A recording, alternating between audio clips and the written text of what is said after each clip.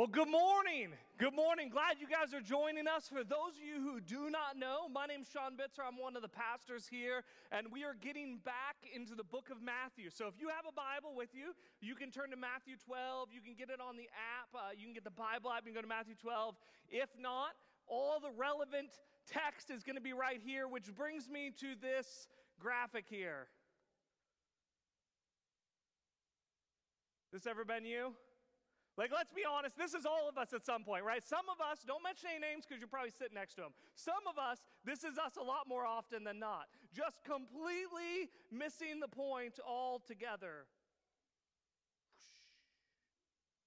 I feel like I should just have this as a sticker that I can just hand to people when I'm trying to tell them a story, which maybe says something more about my storytelling skills than about the people who are listening. But here, we're getting into Matthew 12 today, and we run the risk, I just want to give you this heads up here, we run the risk of being these people as we look to Matthew 12. Completely missing the point of what Matthew's trying to tell us. So let's look at Matthew 12, verse 22. If you have a Bible, Matthew 12, verse 22, let's look at it, and then I want to try and redirect our hearts and our minds so that we don't miss the point that Matthew's trying to make to us in this story. It's one that should cut into our hearts. He says this: when they brought him a demon, then they brought him, I can read, trust me, then they brought him a demon-possessed man who was blind and mute, and Jesus healed him so that he could both talk and see. Now here's the deal. That's amazing. Can we all agree for a moment? That's amazing. They brought Jesus, a man who was demon-possessed and blind and mute, and Jesus healed him. Is that not amazing? Yeah, that's amazing. That's amazing. Like, don't miss this for a moment. This is an amazing thing that happens here. But here's the other thing that happens here. This is actually the shortest recorded single healing in all the Gospels. Matthew barely spends half a verse because the healing's not the point. Don't miss the point, okay? Don't be that guy, whoosh, just right over the top of your head. Don't miss the point. This is not what Matthew wants us to see. Matthew's simply setting up a story because he wants us to see something different. And there's a risk, even in this moment, seeing this incredible thing. Even if we read the rest of the verses, there's a chance we're going to miss the point that Matthew's trying to tell us. So keep your eyes open. Here we go. Let's read this. Let's continue reading. It says verse 23 and verse 24. All the people were astonished. Wouldn't you be? Demon-possessed dude, can't talk, can't see, astonished. Could this be the son of David? But when the Pharisees heard this, they said, it is only by Beelzebul, the prince of demons, fellow drives out. By Beelzebul, the prince of demons. This is another phrase that they would have used for Satan, as we might call him, or the devil that we might call him. It's only by him that this fellow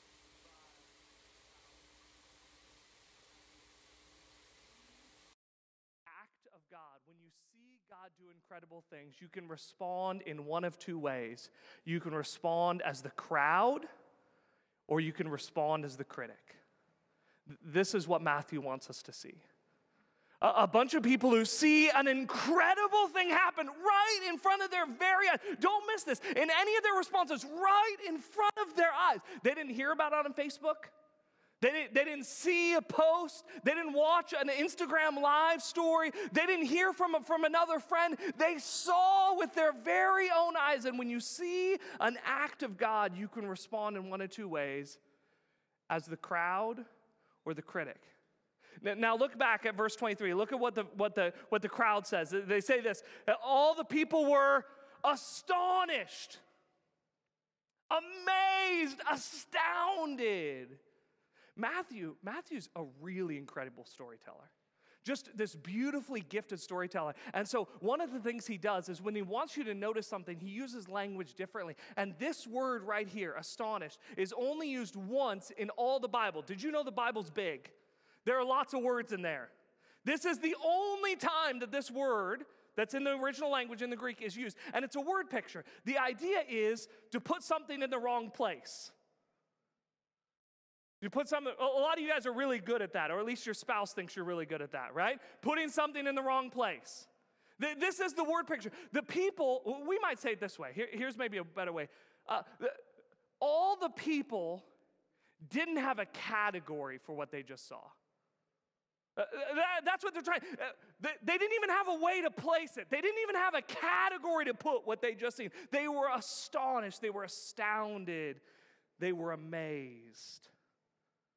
They were amazed. And it prodded along this question the crowd had been asking in our following for chapters, maybe for months, maybe for years, maybe a question you're asking. Who is this guy? Who is this guy? Like, incredible, the guy was blind and mute and demon-possessed, and it seems effortlessly Jesus heals him. And they just don't have a category for it. Maybe that's you. Prodding along this question, trying to navigate and trying to figure out, who is this Jesus? What is this whole church thing about? What is this Jesus stuff all about? And maybe there are times where people tell you things and you see things happen and you just don't have a category for it. Maybe someone's told you one time that they were healed. That they were healed, and you just don't have a category. That God healed them from, they had this disease, or they had cancer, or they had this ailment, and God healed them, and you just don't have a category. You don't even have a place to put it in all your compartments in your brain. Maybe someone told you that they started tithing, which literally means to give 10% to God. They started giving 10% of their money to God, and it actually led to more financial freedom, financial joy, that they had more peace around their finances, and it actually was part of what led them to be debt-free. And you look, and you don't have a category, because how would you give away more money, be more generous, and yet you end up feeling more confident and comfortable about your finances, and you just don't have a category for it. Maybe someone was telling you a story about their marriage that had been wrecked by betrayal. But because of the grace and mercy of Jesus, God's healed and restored their marriage, and you just don't have a category for it. Just don't have a place to put it. Maybe it's when you see things like I saw a friend of mine's a pastor up in Portland, up on the southeast side of Portland where the fires got pretty close this last week. And yesterday they got a call from the county, and the county asked them if they would be a temporary shelter for those who are evacuating. And within 2 hours, not a big church, a relatively small church, within 2 hours they had 76 volunteers at the church ready to help, and they'd raised $25,000 in 2 hours for a bunch of strangers they didn't know.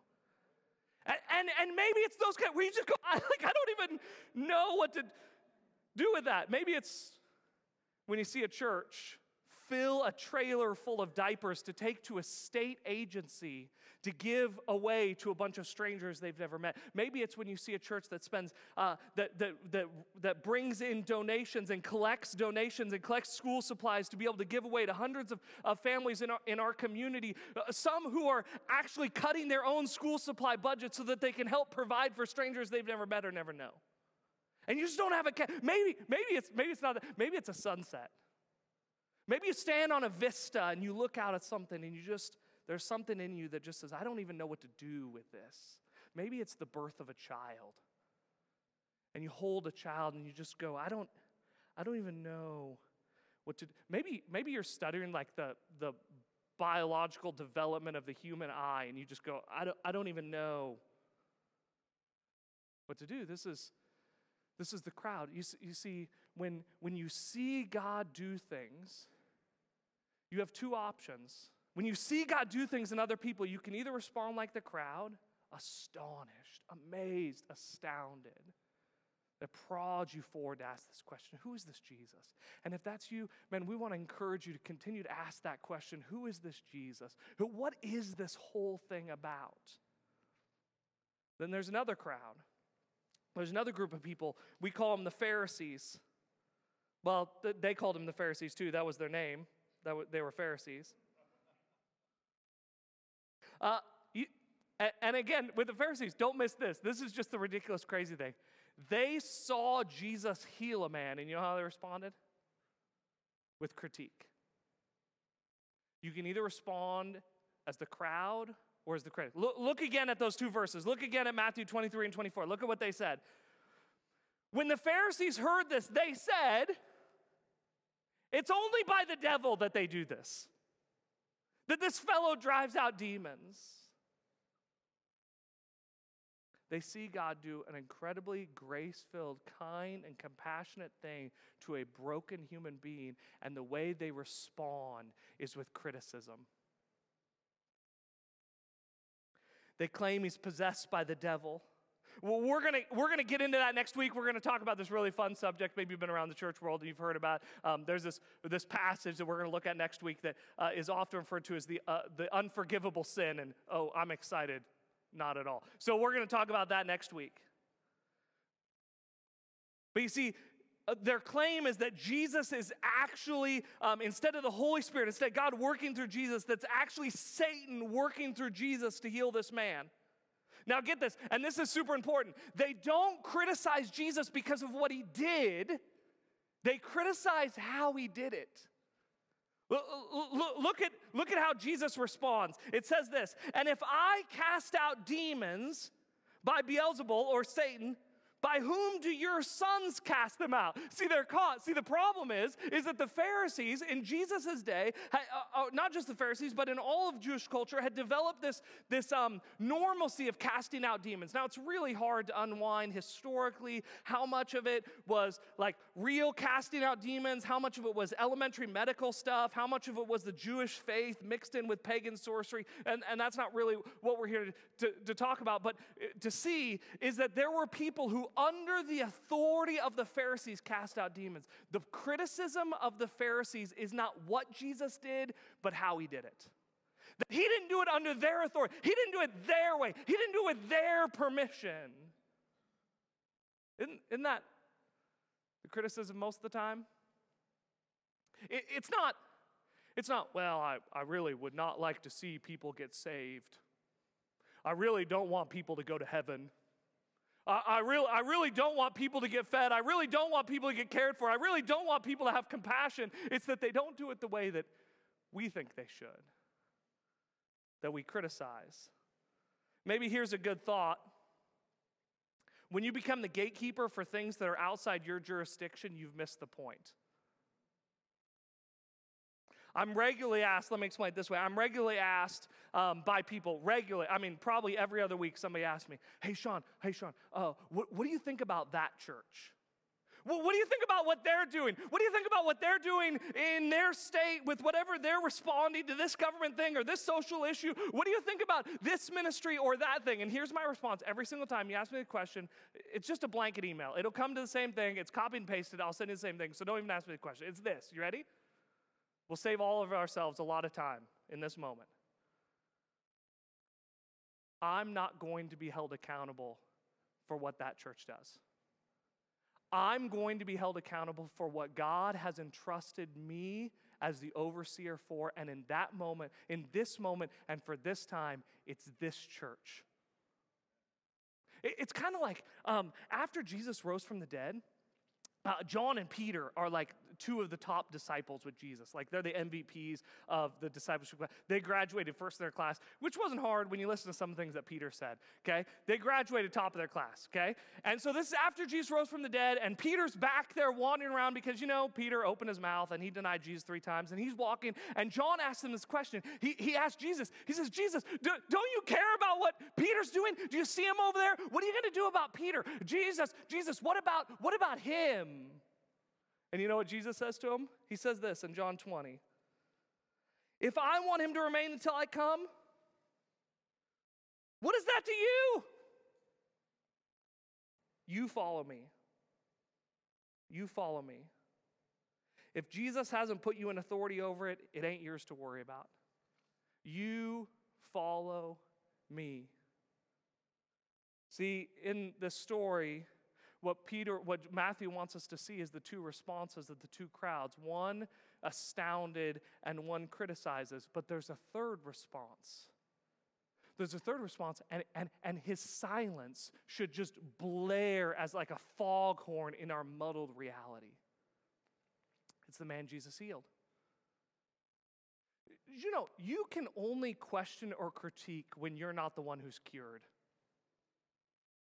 The man who was healed, the man who the demon was cast out of, and whose mouth was open and he could speak, whose eyes were open so that he could see, he didn't come to Jesus and go, Jesus, under whose authority did you do this? I'd like to see your authorization papers. Right? See, there are actually three crowds in that day. There's the crowd who responds astounded. There's the Pharisees who respond with criticism. And there's the healed man who's forever changed. You see, we have a choice each day. We can either choose to watch what God is doing in other people's lives from a distance and respond as the crowd, maybe shocked and awed, maybe asking questions like, oh, who is this? Or maybe we churchified a little bit more and we go, oh, praise Jesus. Do you see what they're doing over there? Do you see what God's doing over there? All the while standing a safe distance from God actually doing anything in here. Or we can be the critic. Well, you know, I mean, they didn't do it. They didn't do it the way I think it should be done. I really feel like their theology is not rich enough or deep enough to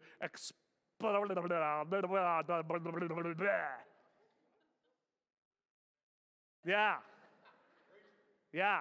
Well, I mean, those people, they don't even really care about people. All they care about is their right theology.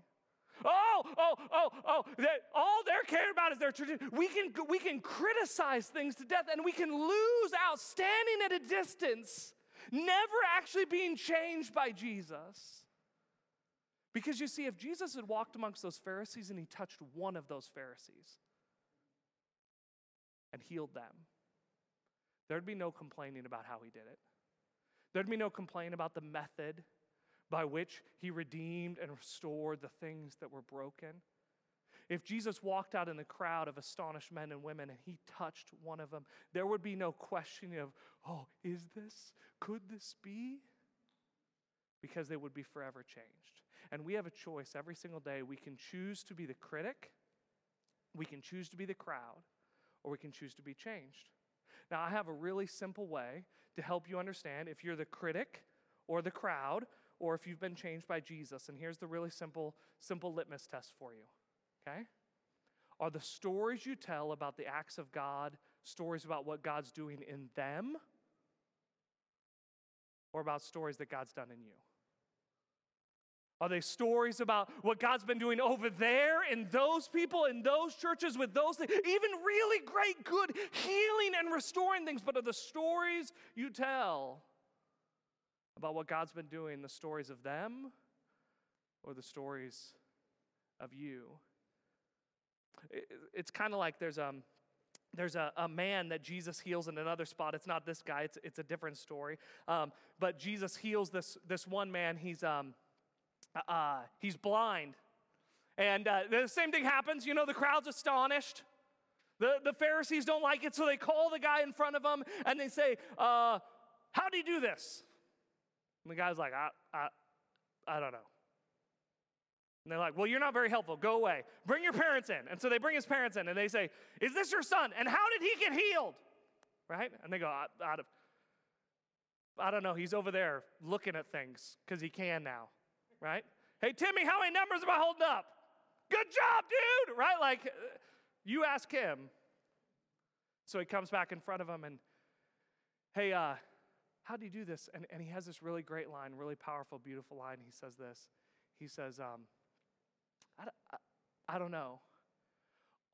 All that I know is I was once blind and now I see. That's it. That's it. Because people who've been touched and transformed and changed by the power of God restoring what is broken in them cannot not declare the goodness and the grace and the mercy of God. I once was blind, but now I see.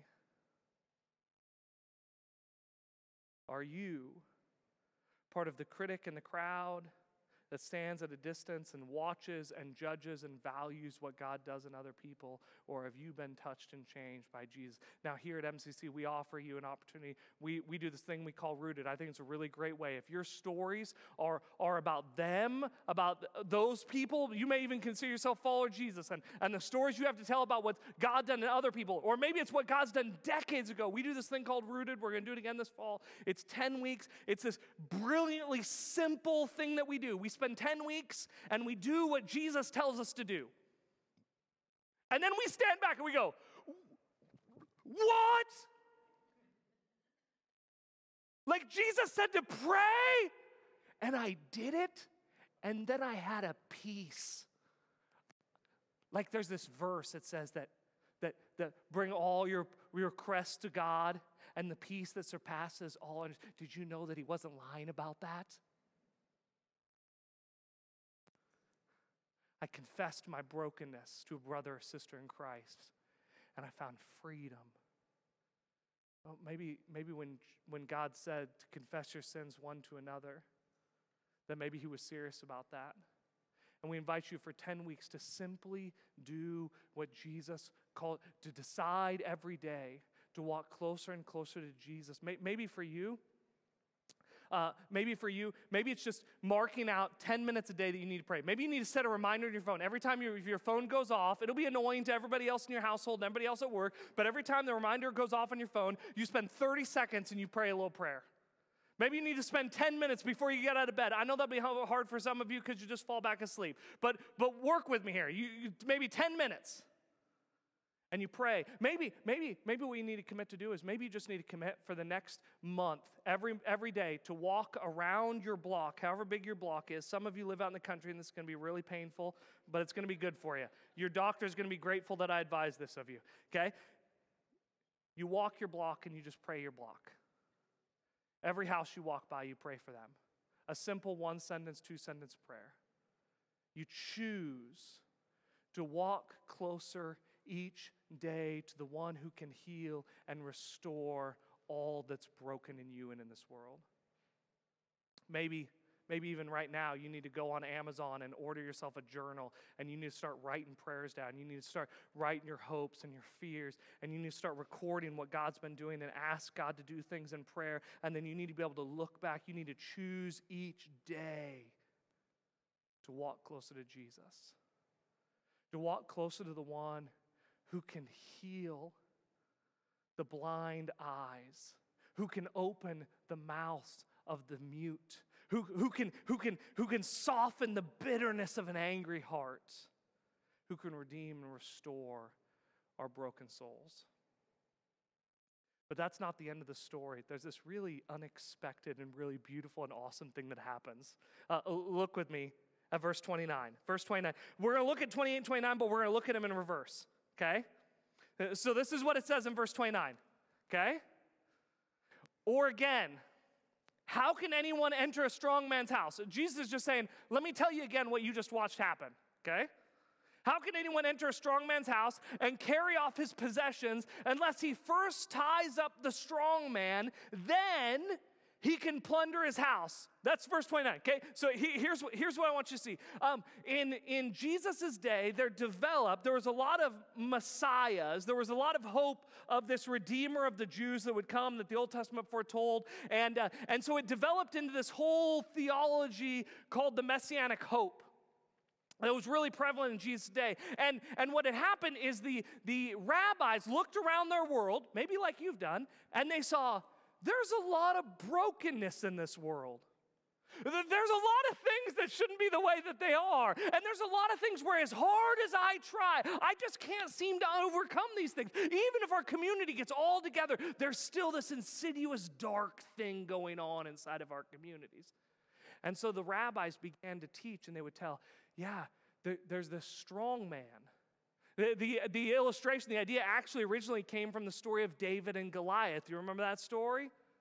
Giant of a man stands out, mocks the people of God, and they cower and hide. And the rabbis would say, no, listen, there's a strong man. There's a Goliath in this world. There's a strong man, and this is his house. But there's a stronger one coming.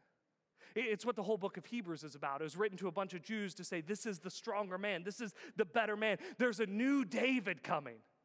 There's a new one who's going to come and step outside the ranks, and he's going to walk out, and he's going to destroy the strong man of this world. That Jesus says, what he's telling these people is, I'm that guy.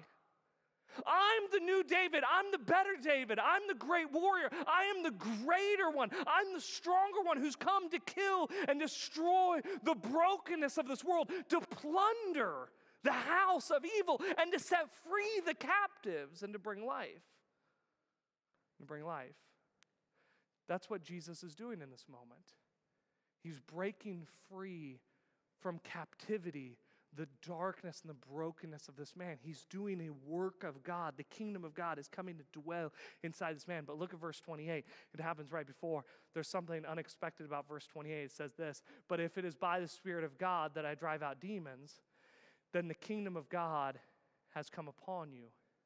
You remember Matthew's great storyteller. He uses different language to make different points. He hadn't said this phrase yet. You know what he said before this? He says things like, repent, for the kingdom of God is at hand. The kingdom of God is in your midst. But he says something different. That when God does a work in the blind man's heart, in the demon-possessed, blind and mute man's heart, when the kingdom of God enters and explodes in and breaks free the chains, when he plunders the house of the evil, right? And sets free the captives, that when he does that in that one man, that something happens to the environment, to the world that man stands in. It says this, the kingdom of God has come upon you. Now here's what's curious about it. Who's he talking to? He's not talking to the man he just healed. He's talking to the Pharisees. Those who criticize from a distance. That because of the work of God in the heart of this man, the kingdom of God has come upon them. That by the work of what God is doing in the heart of this man, he's already beginning to break free the bonds of the strong man, of the brokenness, of the decay, of the anger, of the bitterness, of the pride of the Pharisees. That when God does something in your heart, that those around you, the kingdom of God, like a wet blanket, is just laid on top of them. And that because of what God's doing in you, he's setting free those around you, even beginning to set free those who are around you. It says it differently elsewhere. It says this. It says that you are ambassadors of Christ. Here's the deal. In their day, and even in our day, anywhere the ambassador goes is the sovereign soil of the nation he represents. He walks into a space. He walks in the room. Maybe you've seen pictures or videos of this, and they'll even go into hotel rooms and they'll set all the flags up. And by international law, that room becomes the sovereign land of whatever kingdom they come from. And that anybody who enters into that room is entering into that sovereign land of that kingdom. When they drive around all those cars with the little flags that have, whatever protection, right? If you get inside that car, you are inside that kingdom. That where the ambassador goes, the kingdom goes. See, here's the really good news. Here's the life-giving news. Here's why you're still here enduring the brokenness and darkness of this world, is because with every foot, every step you take, you are extending out the kingdom of God. That wherever you go, that the kingdom of hope and life and freedom and grace and mercy is carrying you with you. That every time, as the man who was healed says, I don't know, but I once was blind, but now I see. You are allowing the kingdom of God to usher in even just a little bit into the brokenness and the pain of that person's heart and life, that maybe God might begin a work in them. You see, you've been given a great gift. You've been given life and freedom because of Jesus. You've been given a great hope of redemption and restoration. You've been given a great promise that God works all things together for good of those who love you. But now God has called you to go as an ambassador, to carry his kingdom out into the broken world, that he might begin to restore and redeem and soften the hearts of the bitter and open the mouths of those who are closed and the eyes of the blind, and to bring redemption and restoration because of the Spirit of God working in you. You see, what Matthew doesn't want you to miss is that you can be a critic, or you can be the crowd, or you can be changed, and you can be invited into a work of God in bringing redemption and restoration, that every step you take, that every time you walk into your workplace, a little bit of the kingdom of God comes pouring in. That every time you walk into your household, a little bit of the kingdom of God comes pouring in. That every time you walk into your neighborhood, into your city, into the grocery store, a little bit of the kingdom of God comes pouring in. And that maybe, just maybe, because of what God has done in you, He might begin to loosen the hearts of men and women, that He might bind the hearts of the evil one in our world and in our community and bring freedom and restoration and life. You have a choice. You can be the critic, you can be the crowd, or you can be changed. May we all choose each day to walk closer to Jesus, that He might redeem and restore what is broken in us.